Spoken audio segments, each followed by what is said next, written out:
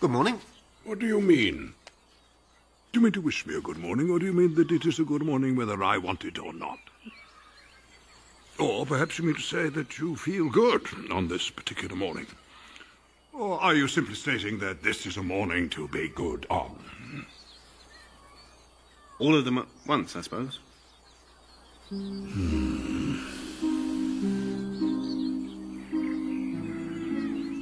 Can I help you? That remains to be seen.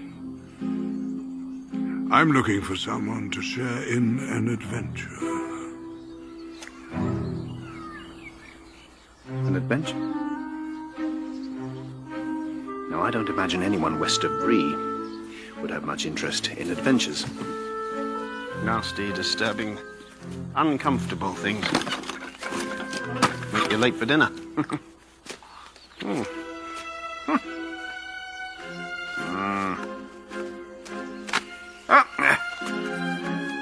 Good morning.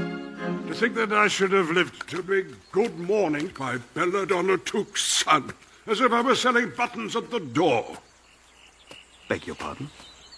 You've changed, and not entirely for the better, Bilbo Baggins. I'm sorry, do I know you?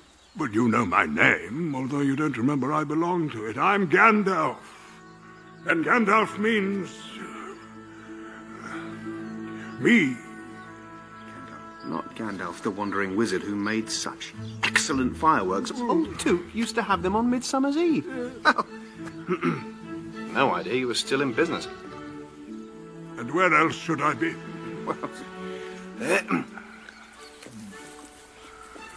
Well, I'm pleased to find you remember something about me.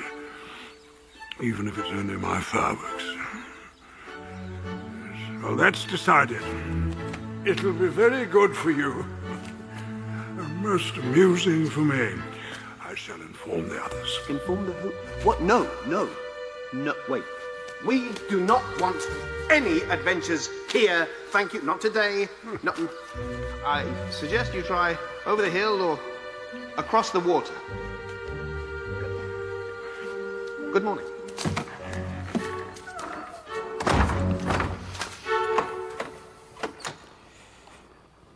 Oh, how I long to bring The Hobbit to the church. I love that clip for so many reasons. Besides the fact now I'm tempted to want to go home and watch all 6 movies and waste the rest of my life. But I love that notion of Gandalf coming to Bilbo. Bilbo, as a young child, will know this if you watch the movie a little bit later, that as a young kid, he used to have these imaginations of adventures in far-off lands and fighting dragons and doing remarkable things. But somehow along the way, he's gotten older and he's kind of settled down. He inherited that home, we come to find out later. And all of a sudden, Gandalf shows up and he's just like, Bilbo's like, can I help you? And I love Gandalf's response. It's like, well, that remains yet to be seen. It reminds me of maybe the passage in 2 Chronicles 16 where it says that the eyes of the Lord are looking throughout all the earth to see if anybody's heart is for him. It's almost as if like God in this verse, not to say like Gandalf is more important to God, but it's almost like Gandalf is coming. It's like, I'm looking for someone to share in an adventure with. That's kind of like God's posture. He's looking all over the earth to see if anybody's heart is his, that is loyal to him, that is willing to say, I'm in. I will go with you on this adventure. And when we talk about an adventure, we're talking about a journey of faith, a journey of trust, where we're going to leave behind what we have settled in, what we've become comfortable in, what we have like sought and found as like a place of security. And I love that when Bilbo like was heard, it's like, I want to invite you to share an adventure with me. Like his thing is like, did you see his nonverbal? He's like, adventures, they're nasty, uncomfortable, right? They'll make you late for dinner. Great line. Absolutely love it. It messes up my routine, right? It shakes things up. It removes my comfort, my ease, all that I think is predictable in my life. Like he's like, the more like Gandalf like presses in, the more Bilbo pushes back. He's like, no, I don't want it. Even though when he was a young kid, he dreamt of it.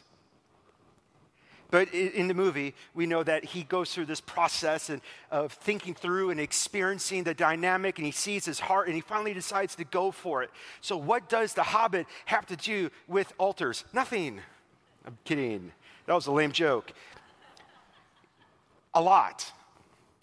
Because last week when we started looking at the life of Abraham, we saw that God invited Abraham into an adventure, to share an adventure with him. And he says, Abraham, go to a land that I will show you. No explanation, no clarity, just go. Leave behind all that you know, all that is comfortable, all that you think you need, all of the provision, because we know in Genesis 11 that his dad settled in Haran, and he had the intention to go to Canaan. So Abraham, at this point, is 75 years old. And so he's built a business, he's building a life, he has family and relatives and friends there, and God says, go to a land that I will show you. That's an invitation to share an adventure with God. And all along, it's going to be the choice of who do we trust, whose voice are we listening to, that starts to reveal who or what we build altars to in our life, because that place of worship in our hearts is the sole determining factor of how we will live. This invitation that Abraham went through is very similar for us.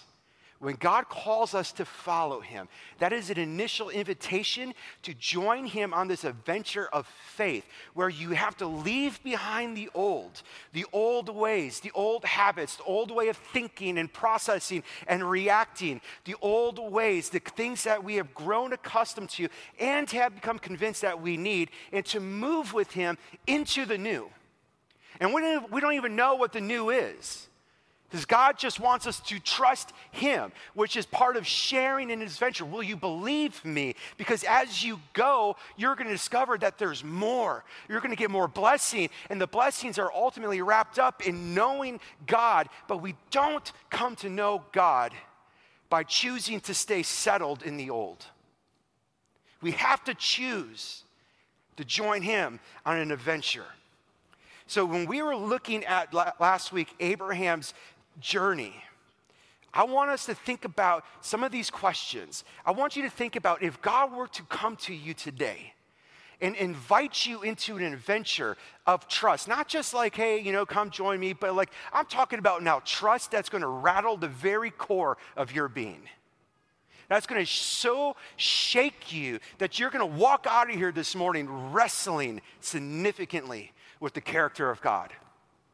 What would you do? You see, 2 Chronicles 16:9, it's already referenced, is true.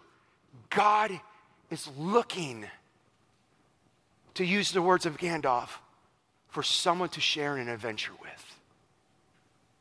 Is that you? Is that you? So I want to ask some pointed questions. Where are you right now? Have you settled for less in your life? Have you become complacent and too comfortable in your faith? Have you grown to be okay with the altars in your life that are dedicated to something else other than Jesus? You know it's there, and you know it's a problem, and you should probably deal with it, but you're like, yeah, I'll get to it.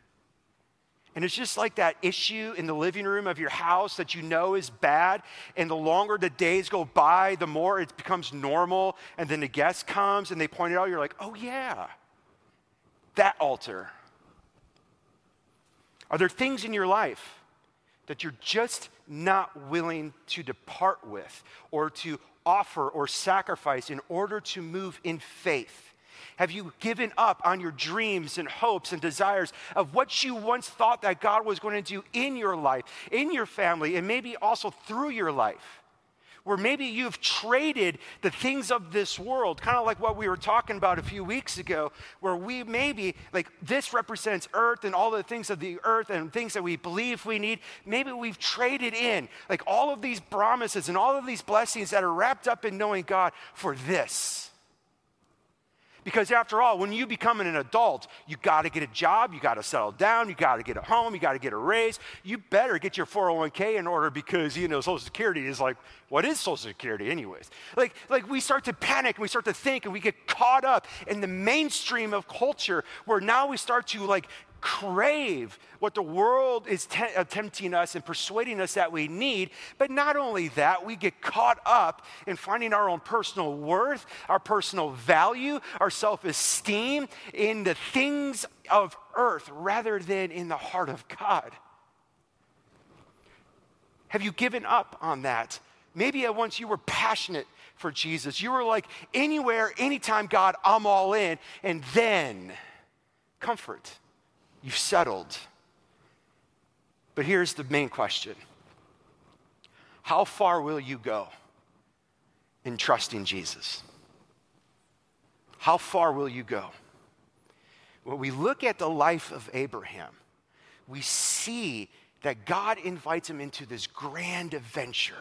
And that grand adventure is like a once-time invitation, but wrapped up in that grand adventure are all sorts of mini adventures, where life becomes a journey, where we go through ups and we go through downs, where we're constantly being tried and tested and experiencing the highs and the lows of life, where we get to experience man, I am walking in faith. God is good. Things are amazing. And then we go through seasons of testing and trial where we realize, oh, old altars still exist in my heart. Why do I find myself going back to old habits and old ways? We see this process with Abraham.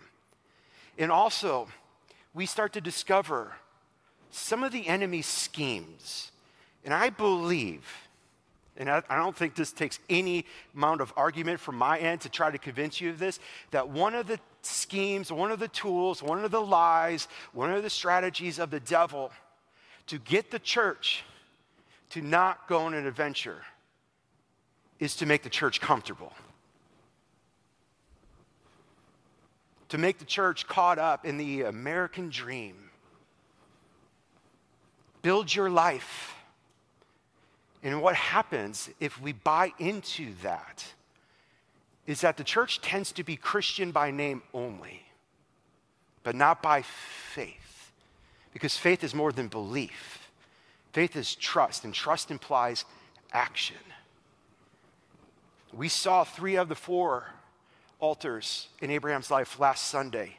But this morning, friends, we're going to see the altar that cuts through all of the clutter. We're going to experience the one altar that slowly but surely whittles away at the very core of our being. It removes all of the fluff, the one that is absolutely vital in order for us to do the work of God, which is to believe in Jesus. This altar is where the temptation to settle over choosing to trust in God becomes palpable.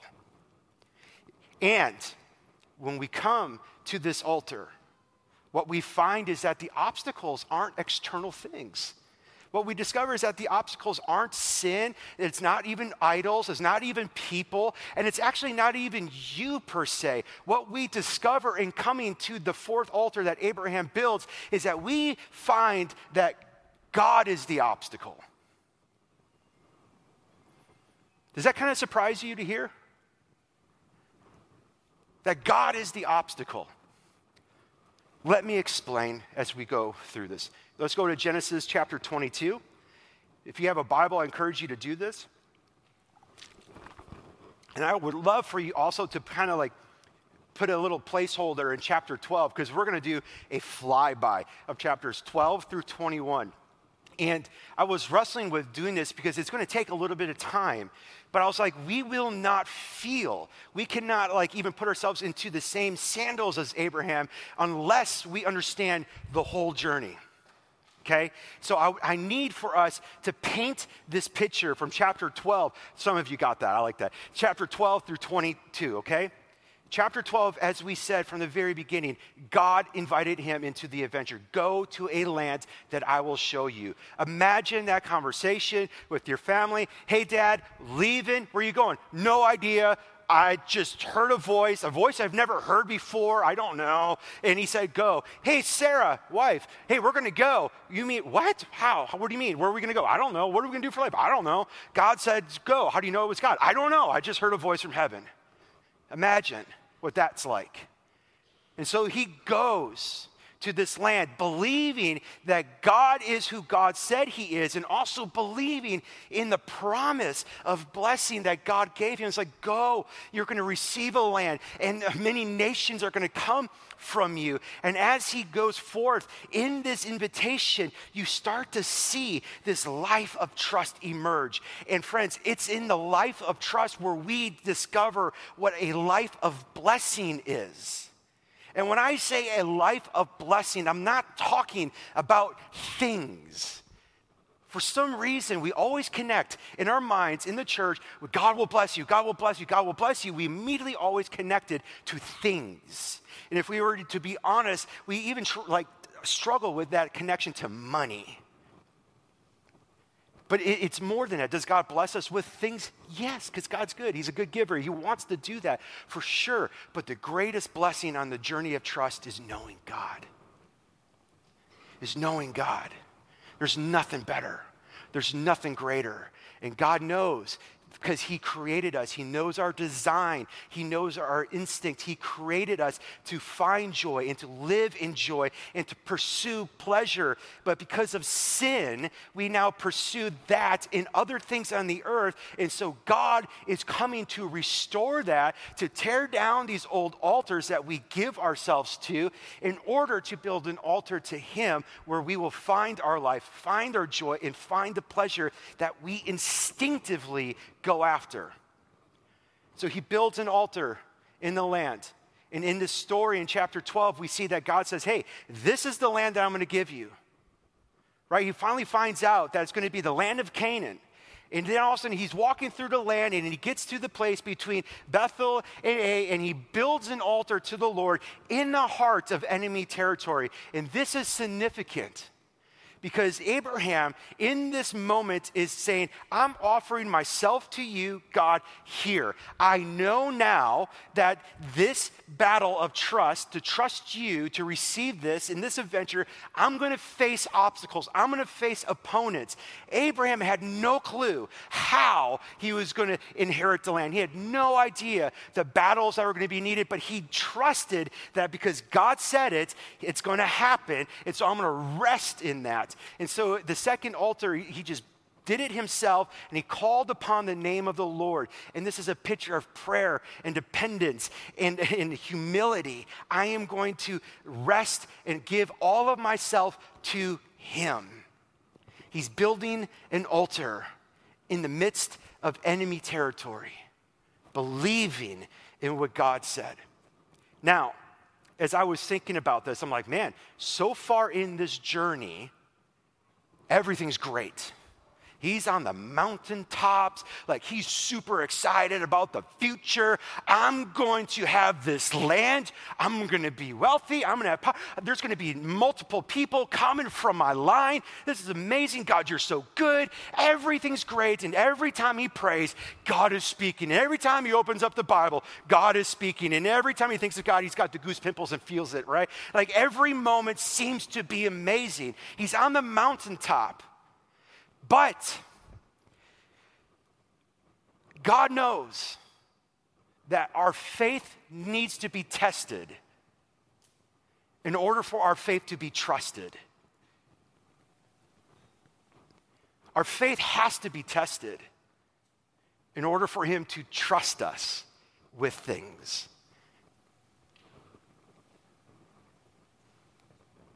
I don't know why or how, but God has so designed things that he wants to partner with us.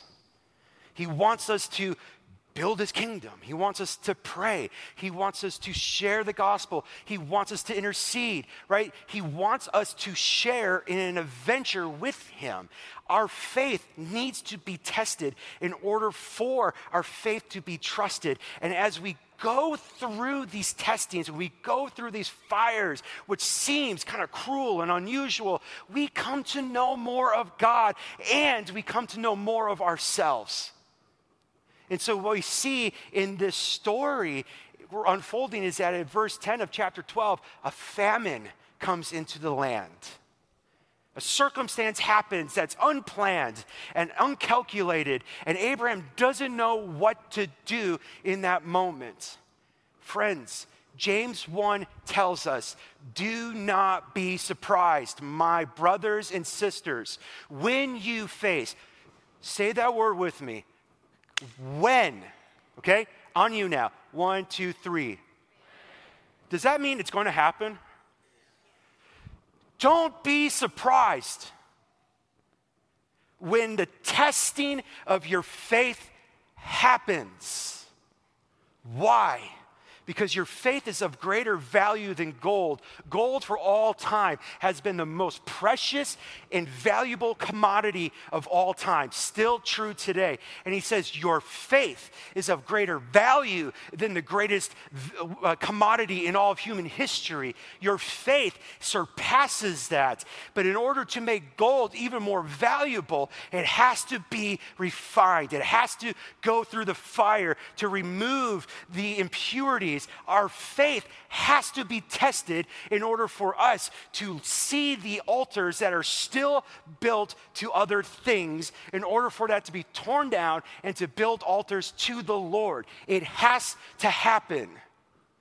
Hebrews 11:6, apart from faith, you cannot please God.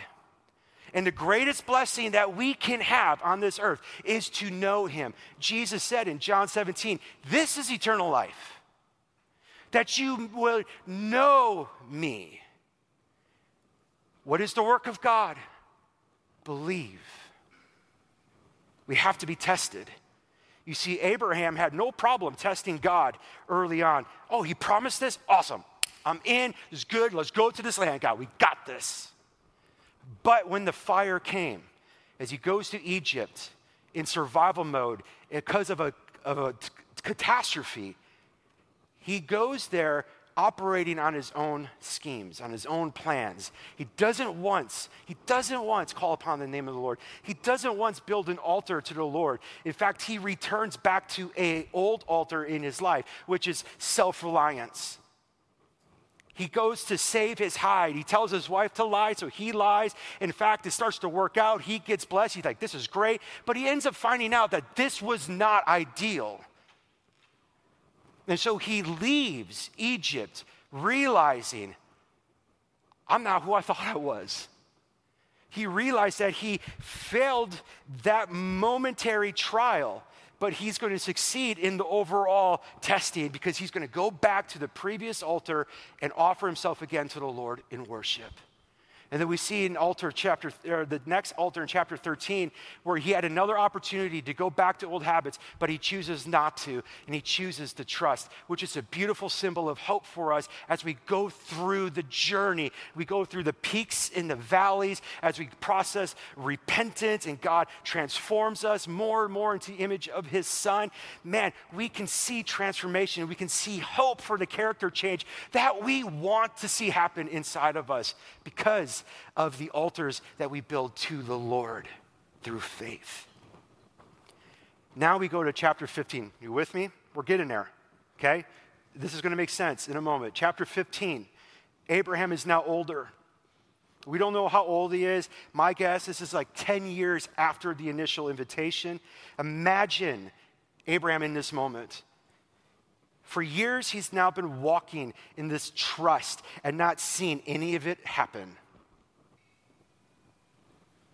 How many of you have things where you believe God will say, like, I'm going to do this, and you're waiting, or you're praying for something to happen in your life, and you're praying and praying and praying and praying and praying and praying and praying and praying and praying, and years go by, and the temptation to give up, the temptation to settle becomes very real. He's walked the land that was promised. He's grown in wealth. And now God shows up in chapter 15 and says, don't be afraid. I am your shield, your very great reward. In other words, he's reminding Abraham, the greatest blessing you have in your life, Abraham, is me, knowing me. I am your very great reward. Like this was a little pillar moment in Abraham's life, so he doesn't forget what really matters in the things to come. But we see human nature show up in Abraham, which is so important for us to understand. He questions God. Hey, God, I'm getting old. My wife can't conceive, and she's getting old too, even though I won't say that to her.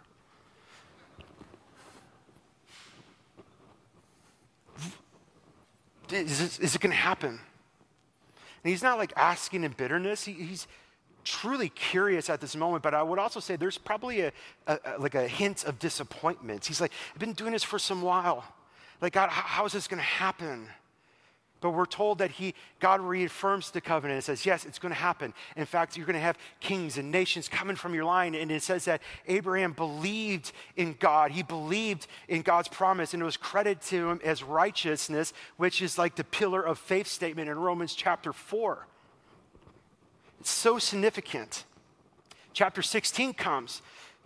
Now we see his wife, Sarah, shows up on the scene. She's like, I don't believe in the promise. We need to help God out. He's slow. Maybe all the while, like we've been missing something, and maybe I just need to take the logical clue that since I can't have a child, like maybe Hagar, whom we inherited from Pharaoh in her time of Egypt, maybe you can have a family with her.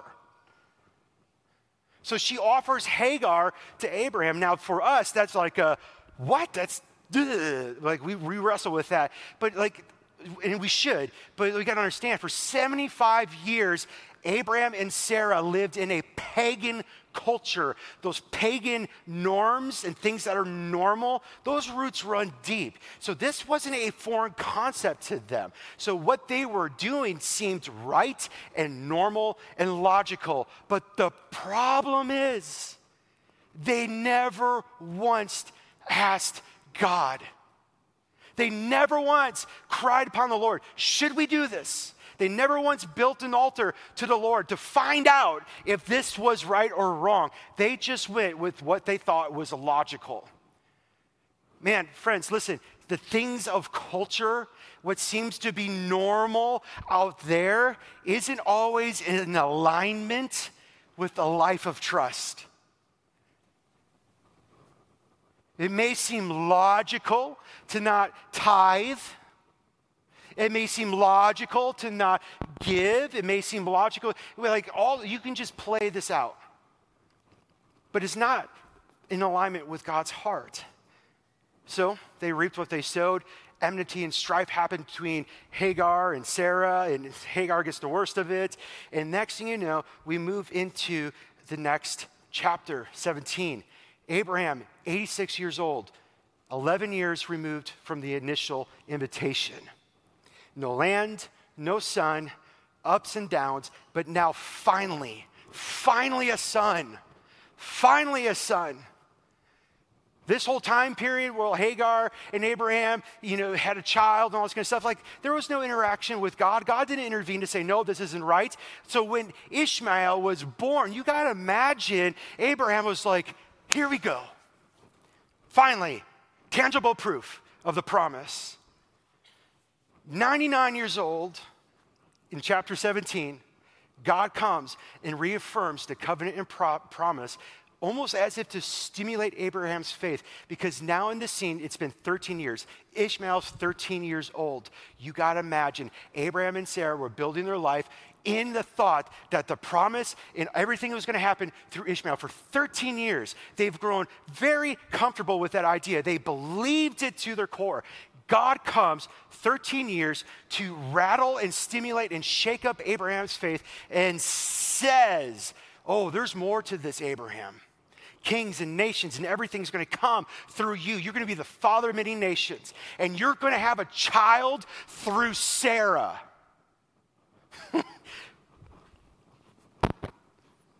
I love the Bible because it's so raw and honest. What's Abraham's response? He laughs. God, that was a good one.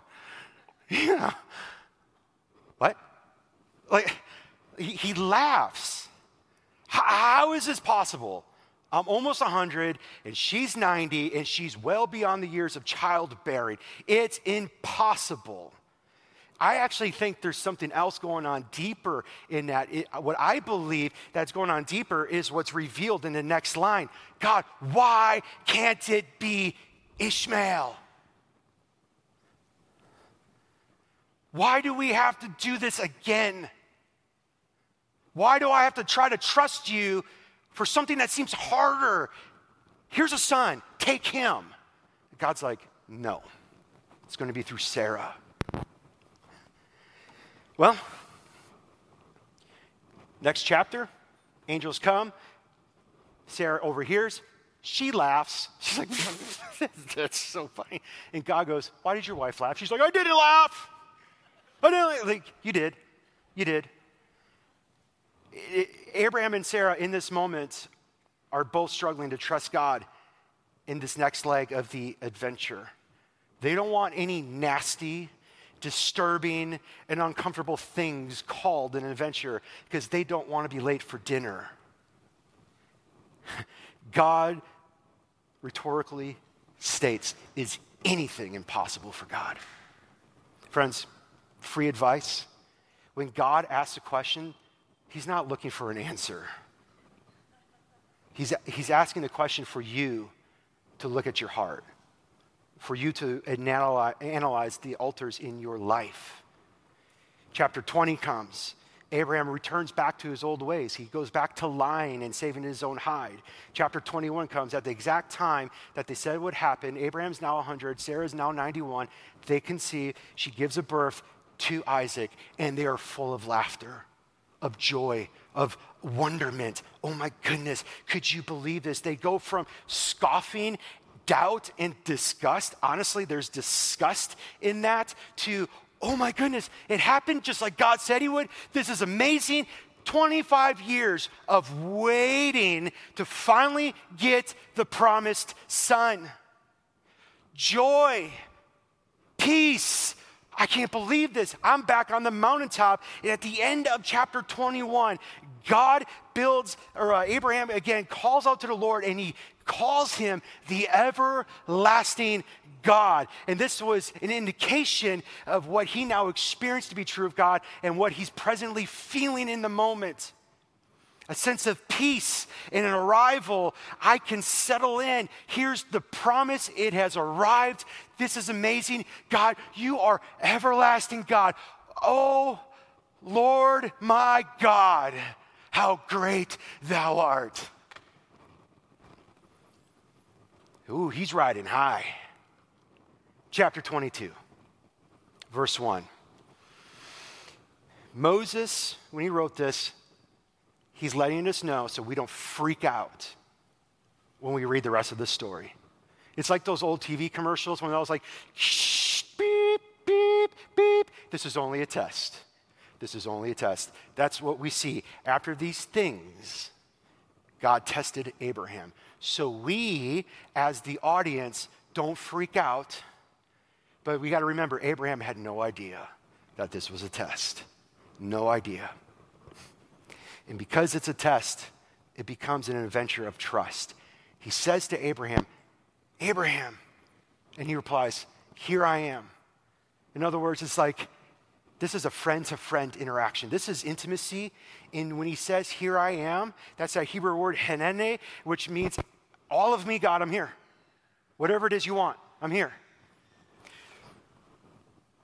Have you ever said that to God when everything's riding high? You're like feeling like, man, this is great. I had great moments with God. I'm hearing God. I'm feeling God. This is great. Anything, God, here I am. And God's like, okay.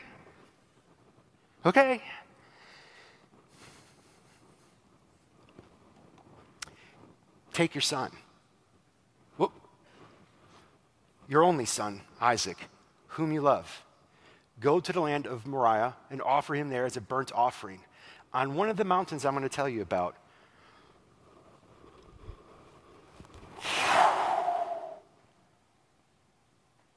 Well,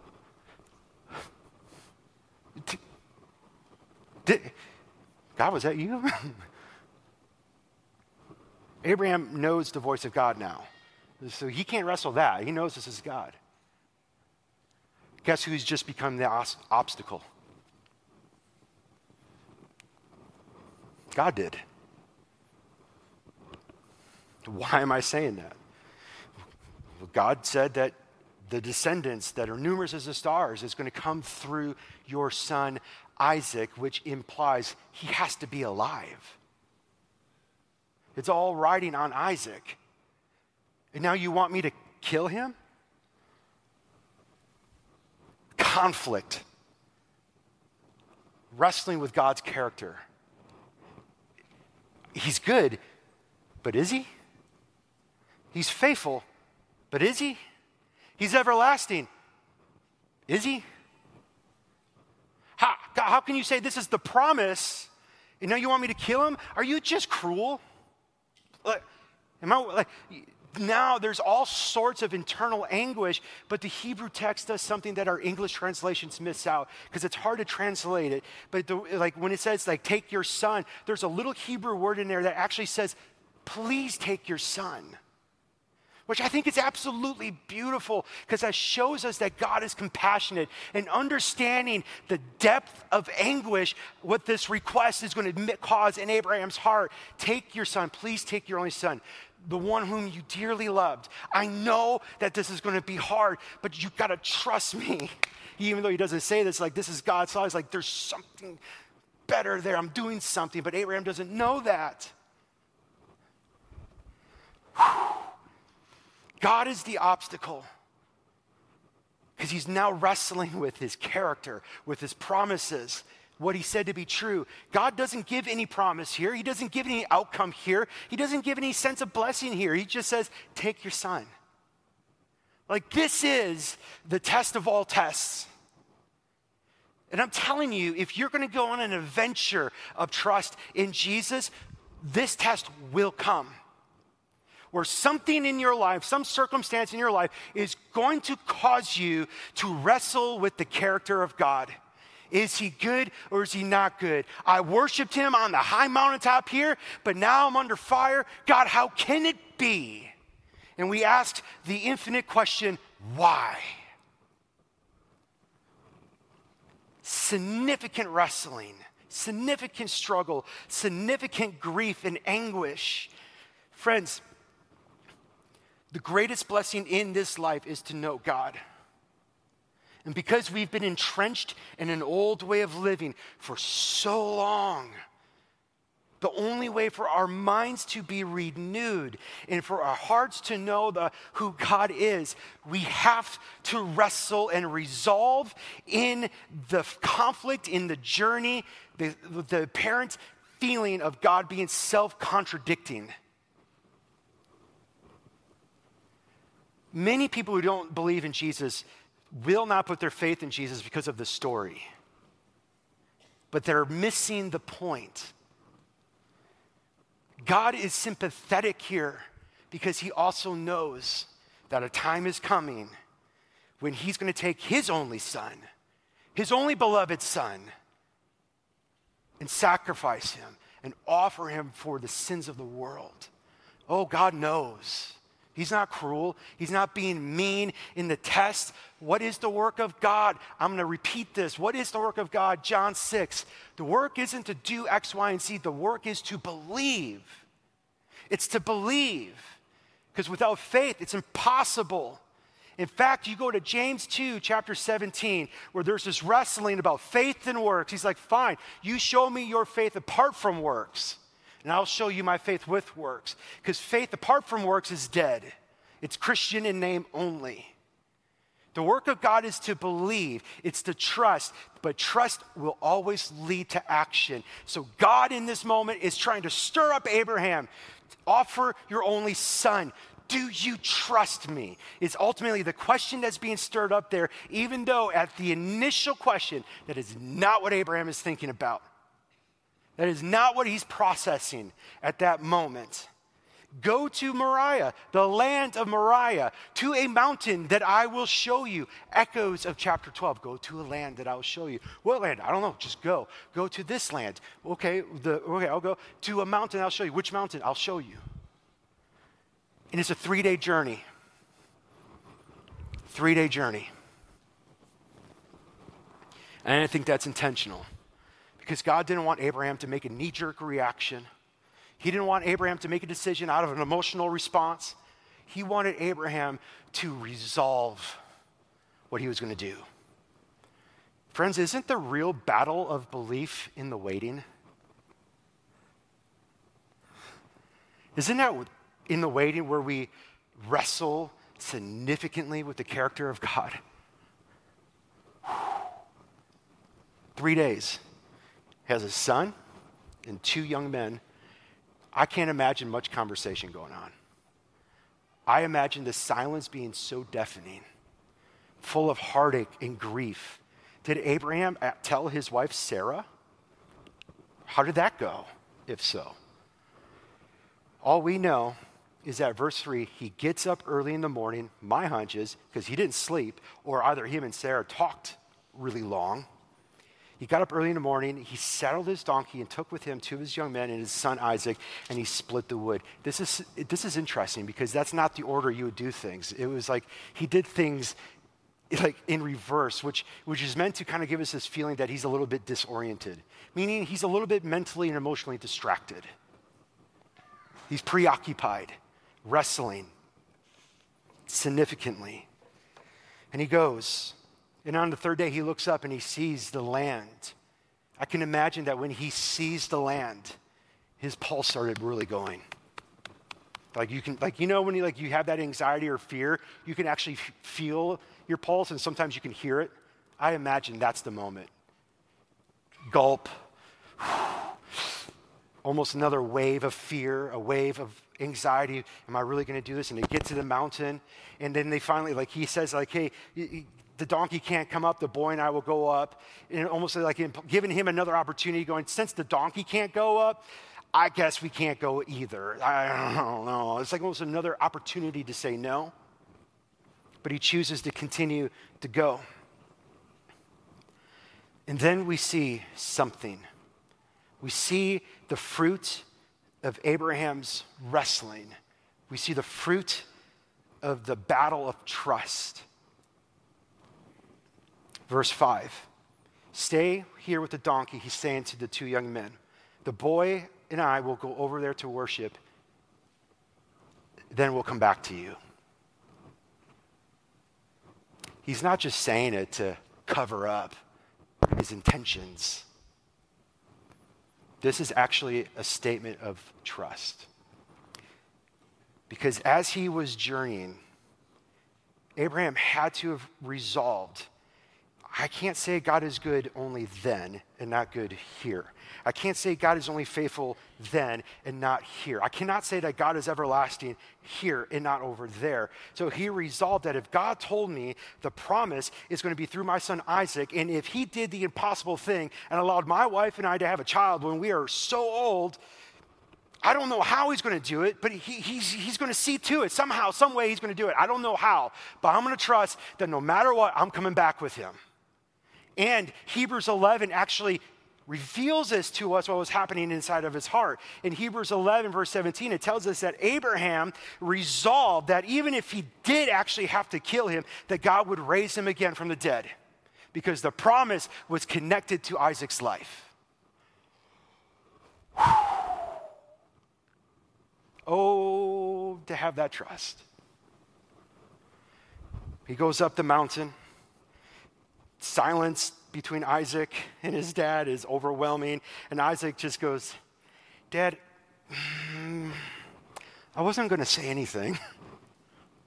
But now that we're almost there, where's the lamb? But did you forget something or what's going on? And Abraham's statement is not, again, to cover up. It was him rehearsing belief. The Lord will provide. Which in the rawness of the Hebrew means God will see to it. He will see to it because he's true to who he is. He doesn't tell Isaac how, doesn't tell him when. He just says he will see to it. He goes. Now, friends, listen, Isaac is younger than dad, faster than dad, stronger than dad, and he willingly gave himself. So somewhere in there, parents, listen. Parents, listen. Somewhere in this journey, Isaac is borrowing or leaning on the faith of his father. Somehow, some way. Because Isaac is trusting his dad enough to allow his hands to be bound, to allow him to carry the wood up the mountain and to lay there without flinching. Parents, your faith matters in how you live it out in front of your kids. I got to imagine Abraham had to have rehearsed the story. Had to have. Abraham is about to do it. Can you imagine all of the feeling, the anguish? Takes the knife, raises it up, and about to come down, an angel, heaven opens up and says, Abraham, Abraham, here I am. To which Abraham's like, thank you, right? Like, here I am. In other words, he's like saying, all of me, God. All of me. He says, don't harm the boy. And he says something that I think we need to take to heart. God says, now I know that you fear God because you have not withheld that which is most precious to you. I believe there should be two things that we should long to hear from God. One, we hear it at most funerals for those who follow Jesus, that they're hearing, well done, good and faithful servant. And that should be something we long to hear too. But I also believe we should long to hear God say this, now I know that you fear me. Now I know that you're not willing to withhold anything from me.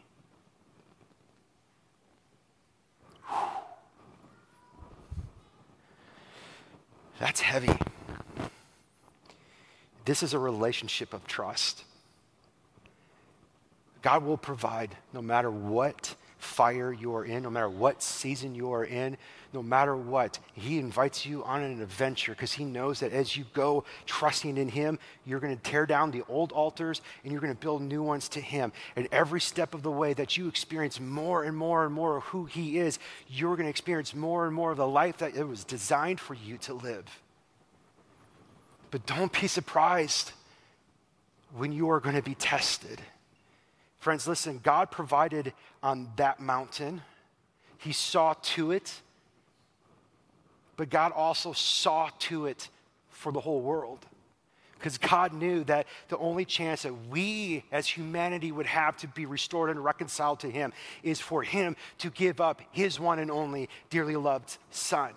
The son whom all of the promises depend on, the son whom the covenant and relationship is attached to. Jesus, like Isaac, was led like a lamb to the slaughter. Even Jesus wrestled a little bit with God in the garden. If there's another way, Father, where's the lamb for the sacrifice? Father, if there's another way. Isaac carried the wood on his back up the mountain. Jesus carried the wood of the cross on his back up to the mountain of Golgotha. The Son was willing to give himself up. Jesus willingly was willing to give himself up. He allowed himself to be bound, nailed to a cross. The Son had a 3-day journey, and it's different because Jesus had a different 3-day journey. He journeyed after he died for 3 days, and he finally resurrected, trusting that God would raise him from the dead in triumph and victory over death, which is why now anybody who calls on the name of the Lord will be saved. We'll have the invitation for the newness of life where all of these things that have defined us, that cause pain and turmoil, we can abandon them because we know whom we trust.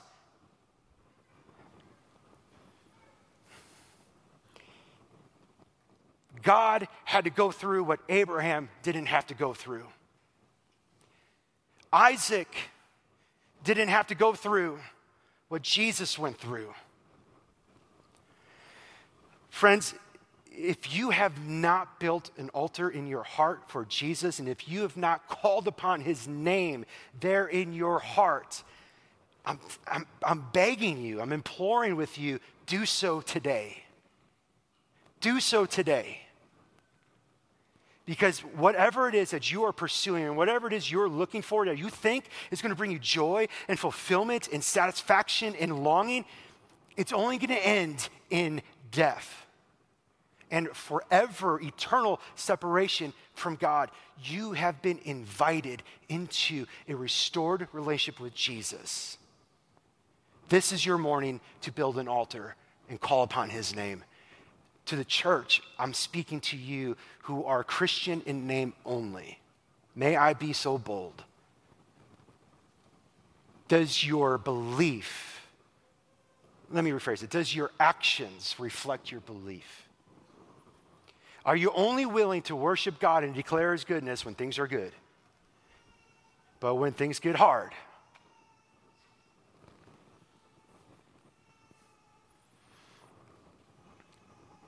have you settled? I've done enough journeys. I've done enough things. I know God's asking me to do this next thing, but I've done enough. I'm tired. I don't want to. I like what I have. And we start to fear that maybe God wants to take everything away from us and ruin our lives and be mean. But if God asks us to give up more, because he knows that there's more on the other side. So I want to end with a few questions. Will you trust in the character of God even when you do not know the details? Will you trust in the character of God even when you don't know the details? Will you continue to trust in God's heart when you do not have an explanation for the why?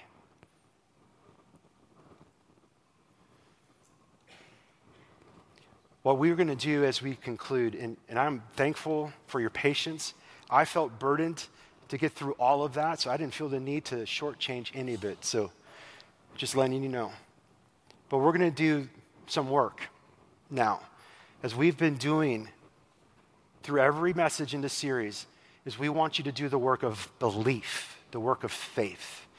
And sometimes that work requires an active step of humility, of dependence. And so that's why we have these prayer kneelers up here and anywhere up in the front.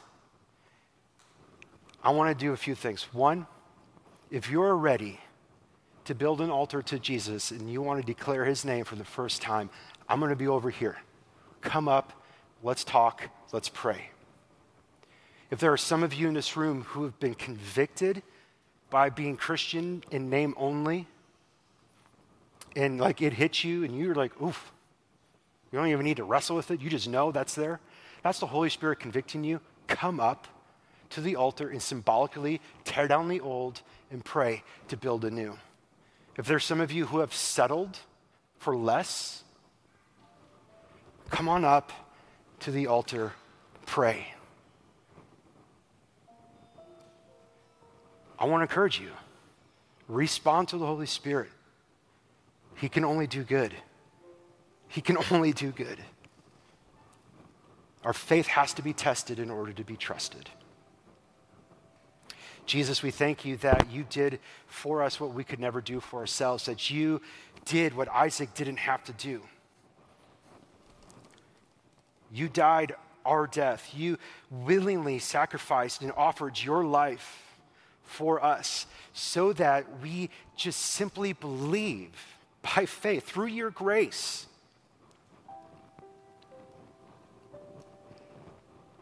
And because of that faith, we've been declared right for all time. We don't have to be good enough. We don't have to earn or strive. We are in the beloved. We can find a peace that can't be taken, a joy that can't be shaken, a hope that is alive and active.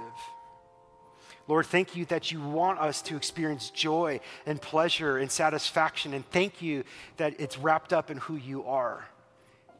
Father, I pray for my friends in this room who have yet to call upon your name. Lord, I pray that today, through the power of your Holy Spirit, you would open their eyes to see the truth and beauty of your Son, Jesus. Father, I pray for my brothers and sisters in this room who maybe have slipped away and grown complacent and comfortable and not wanting to risk, and they don't want to take those steps of faith because there's maybe a fear, or maybe there's just too much attachment to a blessing or a promise, and it's actually the thing that pulls them away. God, I pray that through your Spirit, you would do the convicting work, and that they would hear your heart of love. Lord, we don't want to be a church that's Christian in name only. God, we want to be a church that is willing to go on every adventure with you, willing to take every risk with you, and to have a settled trust you will see to it. Whatever it is, you will see to it. The Lord will provide. So this is your time, church, to do work with the Lord. Nothing at this moment is more important than that. You don't have to worry about your lunch. You don't have to worry about any of that stuff. The Lord will see to it. But this is your moment. This is your moment. I encourage you to use it. So as you so feel led, come on up. No one's going to judge you. There's nothing to fear.